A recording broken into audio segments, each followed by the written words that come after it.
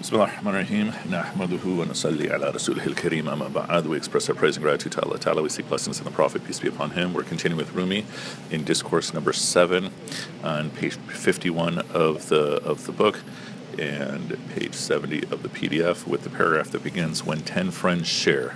Okay, go for it. When 10 friends share a garden or a shop in common, they speak as one, they plan as one, and their work is with one thing, since their objective is the same. So on the resurrection day, since the affair of all will be with God, they will all be one. Okay. So here I think this point, for our purposes, is straightforward. The first part of this discourse was saying that, religion has never been one, right? We're three Muslims right here, and each of us will have our own very distinct approaches to Islam, even though we won't really consider them to be differences. But if you look at how I'm living my life, how you're living your life, how you're living your life, they are three different things, right? Three different priorities. And you and I will be much more similar than people in a different crowd, but nevertheless it's three. Okay. Except if we are working with the same specific goal. So, like, suppose you're in the same movement, right? Same jama'ah, right? And here the example is that you're working in the same shop, right? So whether it's related to the akhirah or the dunya, if in that project you have the same goal, then suddenly you become one. Okay. And so the lesson here becomes then something that I think we all understand very easily, is that when you're on your own, you have so much level of iman, but when it's all of you together, then it's like your iman combines. It's something much greater, right? And so the jama'ah is almost always better than the individual, right? I remember Professor Nisansi from Loyola, like when I was there, he was talking about how and it was just a point on Tawheed, like he was saying like how, because a lot of people take Salah, or take the 5 daily prayers, congregation is like, oh, we're supposed to be organized, or do like you hear in like some rhetoric with some movements, like it, they try to derive different meanings from it. But he was saying like one of the things he observed, and he's a sociologist, was like because Allah is one, like we have to worship Him as one, this sort of thing. So as one group. As one group, right? Body. So like because like so like that's part of recognizing and acknowledging Tawheed, right? Like that. We worship God as one body as well, because He Himself is one. That's mashallah. And even you have me thinking, I don't remember if you talked about this in a previous discussion, how abrasive it is if you have a bunch of people who are praying together and someone is either not praying or someone is praying but not with them. That's just very, very abrasive feeling to us. Right? Whether it's because someone belongs to some other sectarian outlook or what. It's very. I felt that when I went to India for the first time, because I think more or less, unless you're going to a very, very sort of quote unquote Hanafi masjid, very Deobandi type of Hanafi masjid in America, most American Muslims when they come to like Salah, for example, they miss the prayer, people will get together and make like a jama'ah to pray. I noticed that in India, like, they don't do that at all. So it was so weird to me, because what do they do? They pray by themselves. They don't, like, if you miss a prayer, it's like 5 people. I guess it's one of the opinions in the madhab. Yeah, you're not supposed to. Yeah, so they legit pray by themselves, like, and so that was so weird to me. It threw me off, you know what I'm saying? And I was just like, and I remember one time even in Ikna, like, some uncle had just come over for the first time from India, and he called us out on doing that. He's like, there's already been an adhan made here, you can't do this. And for us it was so weird. We're like, look, there's like 10 of us, we haven't prayed, why can't we pray together? Why can't we get that reward of praying together? I mean, the basic way I was taught is, this is peripheral, but is that if you're at a location where it does have known prayer times, if the adhan is made and they've done jama'ah, and you come late, you pray individually, even if it's 10 of you. That threw me off. One thing you said, like, because I remember, I think it was in a class I took at Loyola, there was a lot of Muslim guys, and it was one of those 3-hour, like, night classes. It might have been your class, I don't know. But, like, we had a break for Maghrib, and one of the brothers wasn't Sunni. I don't know what he was, right? But I just remember... I know what you're talking about, Yeah, like, and so we'd all pray Maghrib, and he came with us, but he prayed, like, in a corner by himself. Right, and I'd see him like in my prayer, and it was so like almost unsettling because it felt so strange. I was like, and he went through the same motions, but he was at a different pace, and it was weird, because like all the guys and all the girls, right, like we were all praying in the room, and he was in the room, but he wasn't praying with us. Yeah. And it was just like, it was bizarre. And for him, that's his norm. Yeah. You know? Yeah. And like, that's crazy. Or someone who's like Shia or something. No. He was he was not Sunni or Shia. But the point being that one thing we still have, mashallah, is this sentiment, this feeling, whatever you want to call it, that if someone is not praying with you, you feel like something's wrong. Yeah. Right. Yeah. But the overall point is that if you can work so that you have the same goal, then it'll be as though all of you are one unit.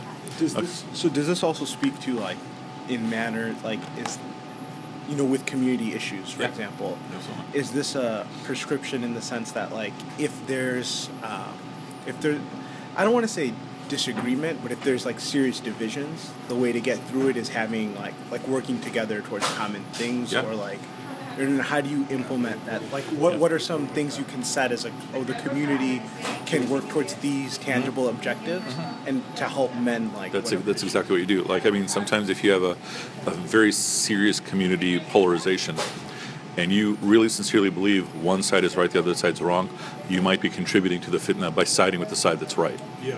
Right? As opposed to trying to be the bridge builder in between. Right? Because everybody can find places where they can have common ground. Yeah. And that's what you start with in any issue, whether it's a global conflict, political conflict, or, a community matter. You look for the places where you can begin to establish common ground. And sometimes all it is people eating together. Yeah. Right? That becomes your starting point. But yeah. Muslims in food now. Yes, yeah, absolutely. Okay, let's continue. In this world. In this world, everyone is preoccupied with a separate affair. One is in love with women, one is in love with wealth, another engaged in acquiring possessions, another in acquiring knowledge. Everyone believes that their cure, their joy, their pleasure and comfort can be found in that one thing, and that is a divine mercy, because when they search, they cannot find, and so they return. And they have waited a while, after they have waited a while, they say again, that joy and pleasure must be looked for. Perhaps I didn't try hard enough. I will search again. Then they look again, but they still cannot find their desire. So they continue until that time when truth removes its veil. They then know. So this is interesting because this is getting into something that we would perhaps call addictive behavior. So you're going to be attracted to things that give you joy, right? And so it could be the company of specific people. It could be like the examples here: love with women, love with wealth, whatever it is. Okay. And then that will give you joy. In a way, what are you saying deep down inside? The pain that is in my heart, that is my separation from Allah Ta'ala. This is curing it. Right? Physiologically, we'd say that's how dopamine is getting released. Now you're feeling joy, right? Or maybe even Oxycontin. And so this separation that you have from Allah Ta'ala, you're seeking to fulfill it with this worldly thing. But then you're going to find out, that it's not fulfilling it. So some people will go even deeper into it. They'll take more, right? Other people will eventually give up and go to something else, okay, that is giving it to them. Or maybe you'll determine that this thing that I'm so into might be harmful for me. So let's say like alcohol. So you switch to something else. And you're going in it trying to fulfill that specific particular emptiness that cannot be fulfilled by anything of this dunya. Okay? And so it's saying the joy and pleasure must be looked for. Perhaps I didn't try hard enough. I'll search again. And so that's someone who's looking again in the first place, in the first object of desire. Then they can't find it. And so what will happen? Some people will look from thing to thing to thing until they come to Allah Ta'ala. Right? And some people will keep searching until truth has removed its veil, meaning until death and the day of judgment. And then they'll see that they were looking in the wrong place. Could it also mean until, like, that happens before they die? So if it happens before they die, truth removing its veil would be when you find Allah Ta'ala. Yeah. Yeah, right? Yeah. Like, what's the, I think, modified? Is that what they say? So, yeah, I mean, we'd call this modify or something, right? Like gnosis, or how do you... Yeah, modify gnosis. But the point to distinguish is that some people will turn to Allah not realizing that they're not turning to Allah. Right. That's sort of my question, in the sense that like, how do you know, because he's speaking of, like, this searching, Yeah. or, like, this thing, and, like, how do you distinguish that between, like, okay, searching for a companion, or wanting wealth, or wanting things that I think at some level people want normally, right? Yeah. So how do you how do you find that? Like, how do you know if it's a deeper question or not, or like, Yeah. I don't know. It seems like such an intangible thing. Like, Well, it comes down to what are you compromising on, right? So let's say you have this love for this woman, and you're then skipping prayers.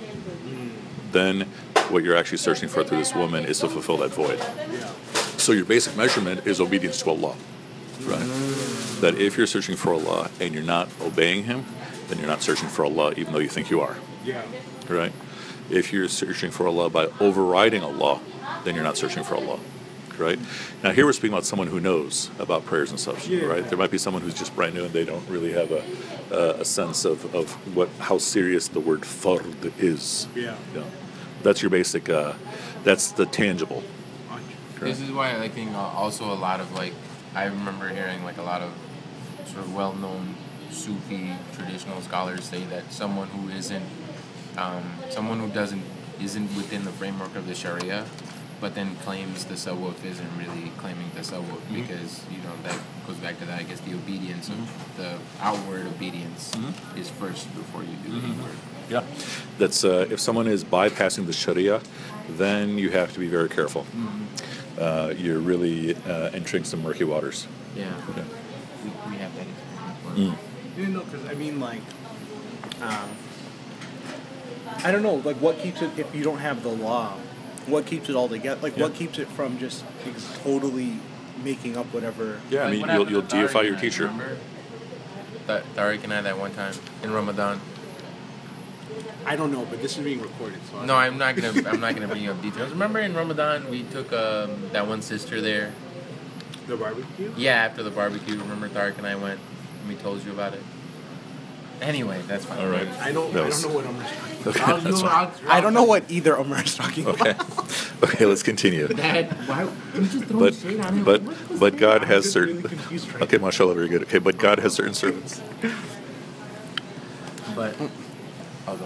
But God has certain servants who know even before the resurrection. Ali, cousin and son-in-law of Muhammad, peace be upon him, said, "Even if the veil was removed, my faith would not increase. That is to say, even when the body is gone and the resurrection appears, my certainty can become no greater." Okay, think about how powerful that is. What level of iman that is. That he has reached maximum certainty. Okay? This isn't maximum closeness to Allah, but he's reached maximum certainty.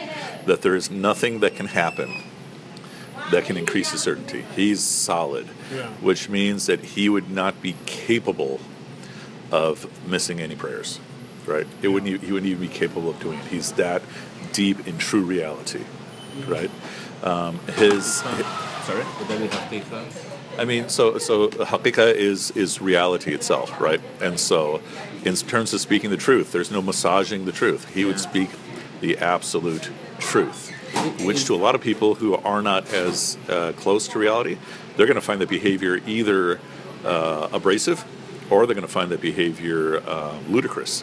Right? You know, that's interesting, because I remember someone, we would say, obviously I'm not comparing him to Ali or Allah, but one of, like, sort of our mentors in YM, we kind of saw him that way. I'm not going anywhere close, but I'm saying in similar terms, where he seemed to have this very sort of this confidence that other people didn't have about, like, faith and things like that. Yeah. So it's funny you say that, because I remember a brother saying something like about him. They're like, either people love him or he gets on their nerves. Like, you know what I'm saying? Like, either they love him to death, or he's like you said, it's like abrasive to them, you know?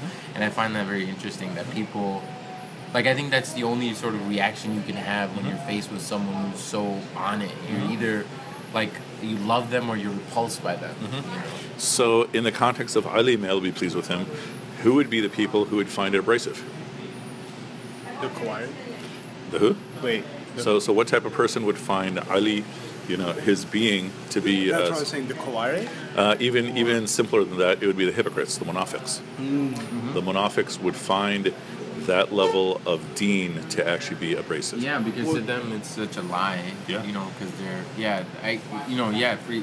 I think it's also like I think anyone who comes to you come to that level of truth, you always have a problem. I think that's what the Quran and also the Hadith describes, like so many of the just non-Munafiq Quraysh doing with the Prophet ﷺ. When he brought them something, they were in awe of this. They knew what it was at some core level, but they rejected it. They were I can't do this. I think just beyond even faith, as a more general thing, it's very hard to confront certain truths about yourself, or so when your friends tell you, well, you're really like this, it's really hard to accept that, right? And you don't even know how to deal with it, and you're like, oh, sometimes you want to be no, they don't know, and these could be the closest people to you, or your siblings, right? They can tell you something, and it'll you'll be it'll shake you, and it's hard to confront with the reality of who you are as a person, or your flaws, or there's times where I talk to people someone will be oh, I'm writing poetry, for example, and you'll if you want to critique it or say something, they'll take it as this very serious, they're not ready to hear your real opinion on it. And I guess what I'm trying to get at is I'm almost in awe of someone being in the truth, the nature of the world, or the truth of God, so to speak. It's not this. It doesn't seem like a point of ecstasy. It's this hard reality, right? So it's not there's good and there's bad, and there's no going around it. And I feel it takes an immeasurable amount of strength to really crazy. Accept it. You can't even imagine it. Yeah, to accept it. Like you said, I think you phrased it perfectly. He didn't say how did you phrase it again? You phrased it. He wasn't this way, but he was certain. I think you said something. He wasn't I don't even remember. I think I don't remember, but basically just someone who is at that level, going off of their certainty can't increase. They can still get closer to a level, but their certainty can't increase. That's so crazy. You're just wait, what? There's a stop to this. I thought you just you always feel there's something more. You always feel it seemed like an embodiment. I remember when we first started reading, trying to going through the Quran with you, and I remember we were talking about how Allah subhanahu wa ta'ala there's no sugarcoating it in the Quran, right? So it starts off these are good people, these are bad people, these are hypocrites. There's no, it's right away, this is serious, right? It's this is the world, this is how it works, and this is who you are as human beings, and this is sort of the manifestation of that, of someone who's this he embodies it. Yeah, he embodies that unflinching nature, where we often talk about the Prophet ﷺ being the lived Quran, but you could also say by extension his Sahaba are the same way, and for them, the same way, Adnan said it great, I think, where there's certain ayahs of the Quran, you read them and you're afraid, because the reality of that is so it feels it turns you inside out. You're this is too real for me, you know what I'm saying, and you're you basically have to submit yourself to it. And there's a part of you that doesn't want to. The part of you doesn't want to deal with it, right? Yeah, the part of you just I don't want to deal with this. Yeah. But to imagine that personified, that's just crazy, And I was also going to say earlier when we were talking about this, going off of hypocrites and also the kuffar of Mecca, this is a guy. In my head, I'm thinking this is a very satanic impulse, where you're literally, it's almost with him, Allah subhanahu wa ta'ala was talking to him, and then he told him to do something, and he's no, he had no, if you think about it, sort of factually, there was no veils, or rationally, quote unquote, there was no veils, there was nothing, the reality of the universe was before him, and he rejected that reality, and that tells you human beings are utterly capable of that. Where they're just turning their back on the reality in the world so easily. Yeah. And I know this is off topic, but I'll ask anyways because we're here. I wanted to ask you about I remember us discussing miracles, right, and why they didn't and I don't remember why, but we were talking about how they didn't, for Beni Israel, they didn't increase it was a temporary thing, and I was wondering if you could just remind us, like, why, what's useful for them. So when we think of something miraculous happening, whether we speak of the miracles that the children of Israel faced, or the perfect thing happens to you at the exact perfect time, right? Think of a miracle, the way a lot of people turn the miracle unwittingly into wealth. So you receive wealth, okay, it should increase you in your relationship with Allah. It should increase you in gratitude. Yeah. But if you are expecting it, or you're not giving it much... the fact that it's giving you from Allah not much attention, then it's not going to change you, right? And you would think that you see something miraculous should change someone to have them turn to Allah. But, like your examples, the Quraysh had the Prophet, peace be upon him, in front of them, are hearing the Quran from him in their language, in their dialect. Yeah. And they're recognizing this could not have been from God, and it's turning them away, right? And so the point is that a miracle can do the opposite effect by making your heart hardened. I mean, it's not the miracle that's doing it; it's you that's doing it. Yeah. So it's your response to it. It comes down to either you're going to receive it in your heart or you're going to reject it. I think another way, like I like to think about it, is all of these things are from God. Like, miracles or just everything in creation, right? And it's like, Allah subhanahu wa ta'ala says they're all signs. And it's up to you to take them or reject them. So, people reject things all the time when it comes to stuff like that. Like, you know what I'm saying? Like, you can literally take anything as a miracle if you wanted to. And so to take this point now to its full conclusion, we spoke about someone who receives a miracle, someone who receives wealth, but what about someone who receives loss and suffering, right? That I should be, just like the point made, Omar, I should be looking at loss as a miracle also, right? And that should bring me closer to Allah. But it's very easy to conceive of someone who suffered tremendous loss turning away from Allah, giving up, right? But or even just questioning it at a bare level, like not even turning away, but your doubt just becomes so much more at that time. So for someone like Ali, may Allah be pleased with him, he could be receiving some sort of ease, and that is Allah Ta'ala taking care of him. He could be witnessing a miracle, that is Allah Ta'ala taking care of him. He could be experiencing loss, and that is Allah Ta'ala taking care of him. Right? When he said this, was he, what period was it? I don't know. Yeah. I remember something along these lines, but I don't know if this was him or someone else, but I feel like it's him. I remember reading where he said if paradise and hell were brought before me, I wouldn't fear hell any more than I already do, or I wouldn't desire paradise any more than I already do. Yeah, that's what I said. Yeah. Okay, let's continue. So this is like a group of people. This is like a group of people at prayer on a dark night. They turn their faces in every direction, being unable to see. When day comes, they all turn themselves around, except for that one individual who through the night was facing towards Mecca. Why should that individual turn around? So those special servants of God keep their faces towards one, even in the night, and have turned their faces away from all else. Therefore, for them, the resurrection is already manifest and present. Okay, so this is also a very neat passage. So you have a bunch of people who are waking up for tahajjud, okay, and it's totally dark. You can't see where it is. So you make an educated guess which way is the qibla, and then you pray. You're still praying to Allah Ta'ala. Inshallah, you're still going to get full credit. Yeah. Then you have that person who intuitively knows which way is Makkah, in addition to the fact that he is praying to Allah, right? And so he himself does not need to turn. Okay? The other people, once a little bit more light has come to them, then they adjust, right? And so we're saying you can reach this point of maximum certainty, which we would call certainty, but you can still get closer and closer to Allah. The light is already there in that other person. But we're saying even Ali, may Allah be pleased with him, perhaps in his last year, he would say he's much closer to Allah than he was a year before that, right? Yeah. Even though his certainty... So you could be certain, but you could always receive more light. Yeah, certainty is basically certainty. Okay, that's different than getting closer and closer to Allah.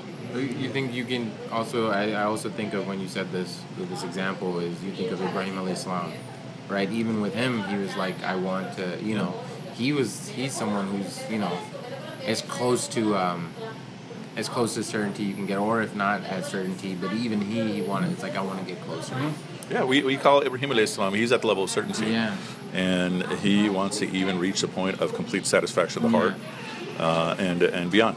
yeah. Okay. So the point being that, yeah, they are fulfilling everything, but as soon as they got a little bit more light, they even straighten themselves out further. And so another way to think about your experience in life is that if there's a perfect calibration in your relationship with Allah, you're straightening yourself out more and more and more through the course of your life, as you receive more light. And so these are people, they're already getting up and praying, and so resurrection is they're already breaking one of the things that's the most satisfying of them all, your sleep, to pray to Allah. And if they knew exactly which way is Makkah, they would be doing that. Is that why, like, actually, no, this is like a shower thought. Okay, continue. There is no end? There is no end to words, but they are given according to the capacity of the seeker. Okay, so that's a proverb on its own, right? Meaning you are only going to be able to get as much learning from a lecture or a lesson that you are capable of gaining. Okay? Which then, make it wider, you are only going to get as much iman as you are capable of getting. And what is that based on? How much you're seeking it. Okay? You're going to get as much iman as you're seeking. If you're not seeking, then you might be given some iman, but it'll be hard to hold on to. And so the core is to be continuously seeking. And seeking here just doesn't mean intellectually, because the problem there is that I might just be trying to get knowledge without implementing it. Yeah. So the seeking here is that longing of the heart that we've been speaking about, right? So it'd be fair to say Ali may be pleased with him. His longing didn't end, right? He just knows exactly where to direct it to without question, right? So that feeling won't necessarily go away. Correct. But you need to know what will help satiate it, or so not satiate. I think to help fulfill it, to help quench it, yeah. And so bringing this back to what we read a couple paragraphs ago, some people who are for that long, you're going to turn to alcohol. Some are going to turn to women. Some are going to turn to buying things, and they'll find that these things are not satisfying except in the moment. But then the person who's turned to Allah will find satisfaction, but also increased longing. Right? And so the more longing you have, the more iman you can gain. Okay, let's continue. But again, if you don't have longing, you're not going to be seeking iman then. You're going to find satisfaction. And that would be getting closer and closer to hypocrisy. The hypocrite is not seeking. Wisdom is like the rain. It supplies unlimited, but it comes down according to what the occasion requires. In winter and spring, in summer and autumn, always in due measure, more or less, but the source of that rain is the oceans itself, which has no limits. Druggists put sugar or drugs in a twist of paper, but sugar is not limited by the amount in the paper. The stocks of sugar and the stocks of drugs are unlimited and unbounded. How can a piece of paper contain them? Okay, so first, the amount of wisdom that's available. This is one of the things that's actually difficult about our deen, is that there are so many doors through which to get closer to Allah Ta'ala. It's easy to fall into the trap of trying to do all of them, right? Or even, there are so many Sahaba, the Prophet, peace be upon him, said, my Sahaba are like the stars in the night. Follow any one of them, you're going to be guided, right? And so it's very easy, especially in our current culture, the type of learning we have is you feel like you just have to do everything. Yeah. No, you take one step. Okay? So it would be sort of like finding one of the companions and follow that one companion, right? In the way that companion follows the Prophet, peace be upon him. And so the point is there are so many doors at any given moment to connect to Allah Ta'ala that it's easy to make it feel like it's overwhelming.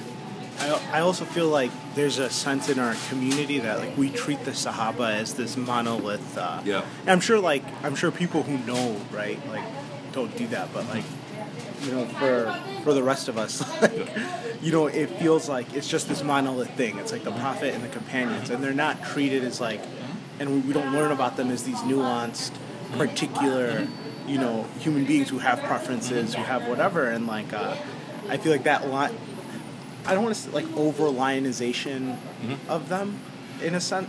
Not to, and I don't mean to take any disrespect away from this. You take any disrespect away? Respect. Yeah. I don't want to put disrespect on their name. So a way to think about it is that in terms of the adab about which or with which we speak of the Sahaba, right? We speak of them with the most ultimate respect, right? I mean, they were the companions of the Prophet, peace be upon him. And without them, we would have no connection to the Prophet, peace be upon him. And another way to frame this is that we do state that Abu Bakr and Umar have very clearly different personalities, right? So we do have a little bit of sentiment of it, right? Abu Bakr, Umar, Uthman, Ali had very, very different personalities, and then add some of the other companions. And so there is a little bit of a sentiment of that, right? And look at them each as doorways to get closer to the Prophet, peace be upon him, who is a doorway to get closer to Allah Ta'ala. Do you think like we should focus more on different companions in the sense that I feel like I don't want to say I'm trying to think of a good way to phrase this, but sometimes people will say like the Prophet kind of like you said, he would do X, Y, Z, right? And he sort of did it all in a sense. And like, do you think it'd be a more useful tool to be able to learn about the companions to like kind of get a sense of like, you know, different things you can do? Well, I'll frame it this way. As a way to get closer to Allah Ta'ala, right? You start with his book, you start with his Prophet, peace be upon him. And this also includes your own reflection, right? Because obviously we don't have any intermediaries. These are the Prophet and Sahaba are not intermediaries, right? But as you get closer to the Prophet, peace be upon him, you develop love for him. As you get closer to the different companions, you also develop love for them. And that should be a pathway to develop love for the Prophet, peace be upon him, which is a pathway to develop love for Allah. So I think it is beneficial to get to know the lives of the Sahaba, because that adds more dimension to our knowledge of the Prophet, peace be upon him. You know what I'm saying? So, from that perspective, right? Not in the sense that, you know, get to know this other Sahaba and you're going to learn all kinds of different ways of doing things, because you're not going to find that. Right? But what you will is get additional dimensions to your appreciation of the Prophet, peace be upon him. You know? Okay, and so the other part he's making there is that, okay, so that's, you know, like the rain is coming from the ocean, which is essentially unlimited. And the analogy of that's being made there is the pathways to guidance are so widespread and unlimited. So you can keep getting closer and closer to Allah throughout the whole course of your life. This is the difficult thing. Like we often, even with this being the New Year's, we often look at things according to New Year's resolutions. But perhaps with someone at the level of Ali, may Allah be pleased with him, he'd be at New Day's resolutions, right? Where this particular day, he is actually consciously getting closer to Allah than he was the day before. It doesn't necessarily mean leaps and bounds. It's, you know, small steps. And so you want to be able to say of yourself in the different aspects of your life that you are holistically closer to Allah than you were a year ago. You know? And then, okay, the druggist put sugar or drugs in twisted paper with sugar is not limited by the amount in the paper. So that goes back to the point that you're going to receive as much as you're capable of receiving. And how much you're capable of receiving. And the example of the druggist is it relates to how sick you are, right? And the example of someone who's searching for guidance is how much are you seeking. And so what if you feel like you don't have any longing? Then you fake it until you make it, right? You go with the disposition of longing, and you make dua with that will hopefully then increase you in longing. The outward. So essentially starting with the outward. Okay, let's see. Let's do one more paragraph. Okay. Some people uttered taunts at Muhammad saying, "Why does the Quran come down upon you word by word? Why not chapter by chapter?" Muhammad answered, "What do these fools say? If it were to come down upon me all at once, I would dissolve and vanish away." Okay, mashallah. This is the Prophet, peace be upon him, receiving the Quran. And so what is it that is making it so that he doesn't dissolve and vanish away? When he is receiving a few words at a time, he is embodying it. Okay? And that is bringing him closer, right? And another way to think about this point of dissolving and vanishing away. So suppose you're someone who just takes in all this guidance, or not the guidance, you take in all this knowledge. This is not the Prophet, peace be on him, but this is you and I. It'll start distracting you. Yeah. Right? It becomes more of a burden than a pathway. Because you take more obligations and you take more things than you're ready to sort of deal with. Yeah. And so this is one of the important points, that when someone's gaining knowledge, they have to go with the intention of trying to embody it. So even what we're covering in these 20-some minutes, you have to go with the consciousness that you're going to try to embody this from the moment you leave this room, right? Otherwise, what are you really gaining? Yeah. You're gaining something that's going to distract you, right? Okay. So another point to take there is that, okay, these people, the Prophet is calling them fools. They're not understanding or appreciating how serious all this is. Yeah. They're taking it very lightly, right? That it essentially becomes a play, and they're just throwing nonsensical questions. And what are we talking about? We're talking about taking life as serious as it actually is. Because imagine how serious the Day of Judgment is. That means, by definition, that's how serious this dunya is. Right? Yeah, something like that struck me with even what the Quraysh would say to the Prophet is like, it's not, the questions they asked were not of like serious. It's not someone who's seriously trying to engage, right? Like, if like you thought like, they didn't come from people. It didn't seem like they were people who like believed but had these doubts. You know what I mean? Like, 'cause I feel like somebody who had those things, the challenges or questions they would ask would be totally different, right? Because you'd want to know more. You'd be seeking something. Well, like, how do I know? What should I do? Why do you feel this way? But the questions were very like, for lack of a better word, petty. Yeah. Right? It's I think that's a very good word. Why don't you we'll have God do this, this, and this for us? Like, you're not even trying to engage. Yeah, that's exactly it. So it becomes a type of play. It becomes a type of mocking. Yeah. And so the point is that either you take the world very seriously, or you don't. And part of the process of getting closer and closer to reality is also appreciating how serious reality really is. It's easy to intellectually conceive of it, but try to imagine how colossal your Day of Judgment is going to be. When you are facing Allah and it is inevitable, there's no way around it, and you're going to be standing there completely alone, right?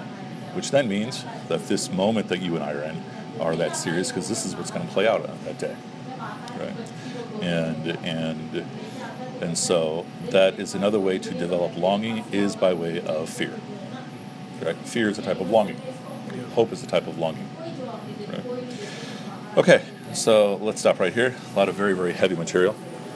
And then we'll continue inshallah next time. So we ended with the paragraph at the bottom of page 53 that says, if it were to come down upon me all at once, I would dissolve and vanish away. سبحانك اللهم وبحمدك نشهد أن لا إله إلا أنت نستغفرك ونتوب إليك وآخر دعوانا أن الحمد لله رب العالمين.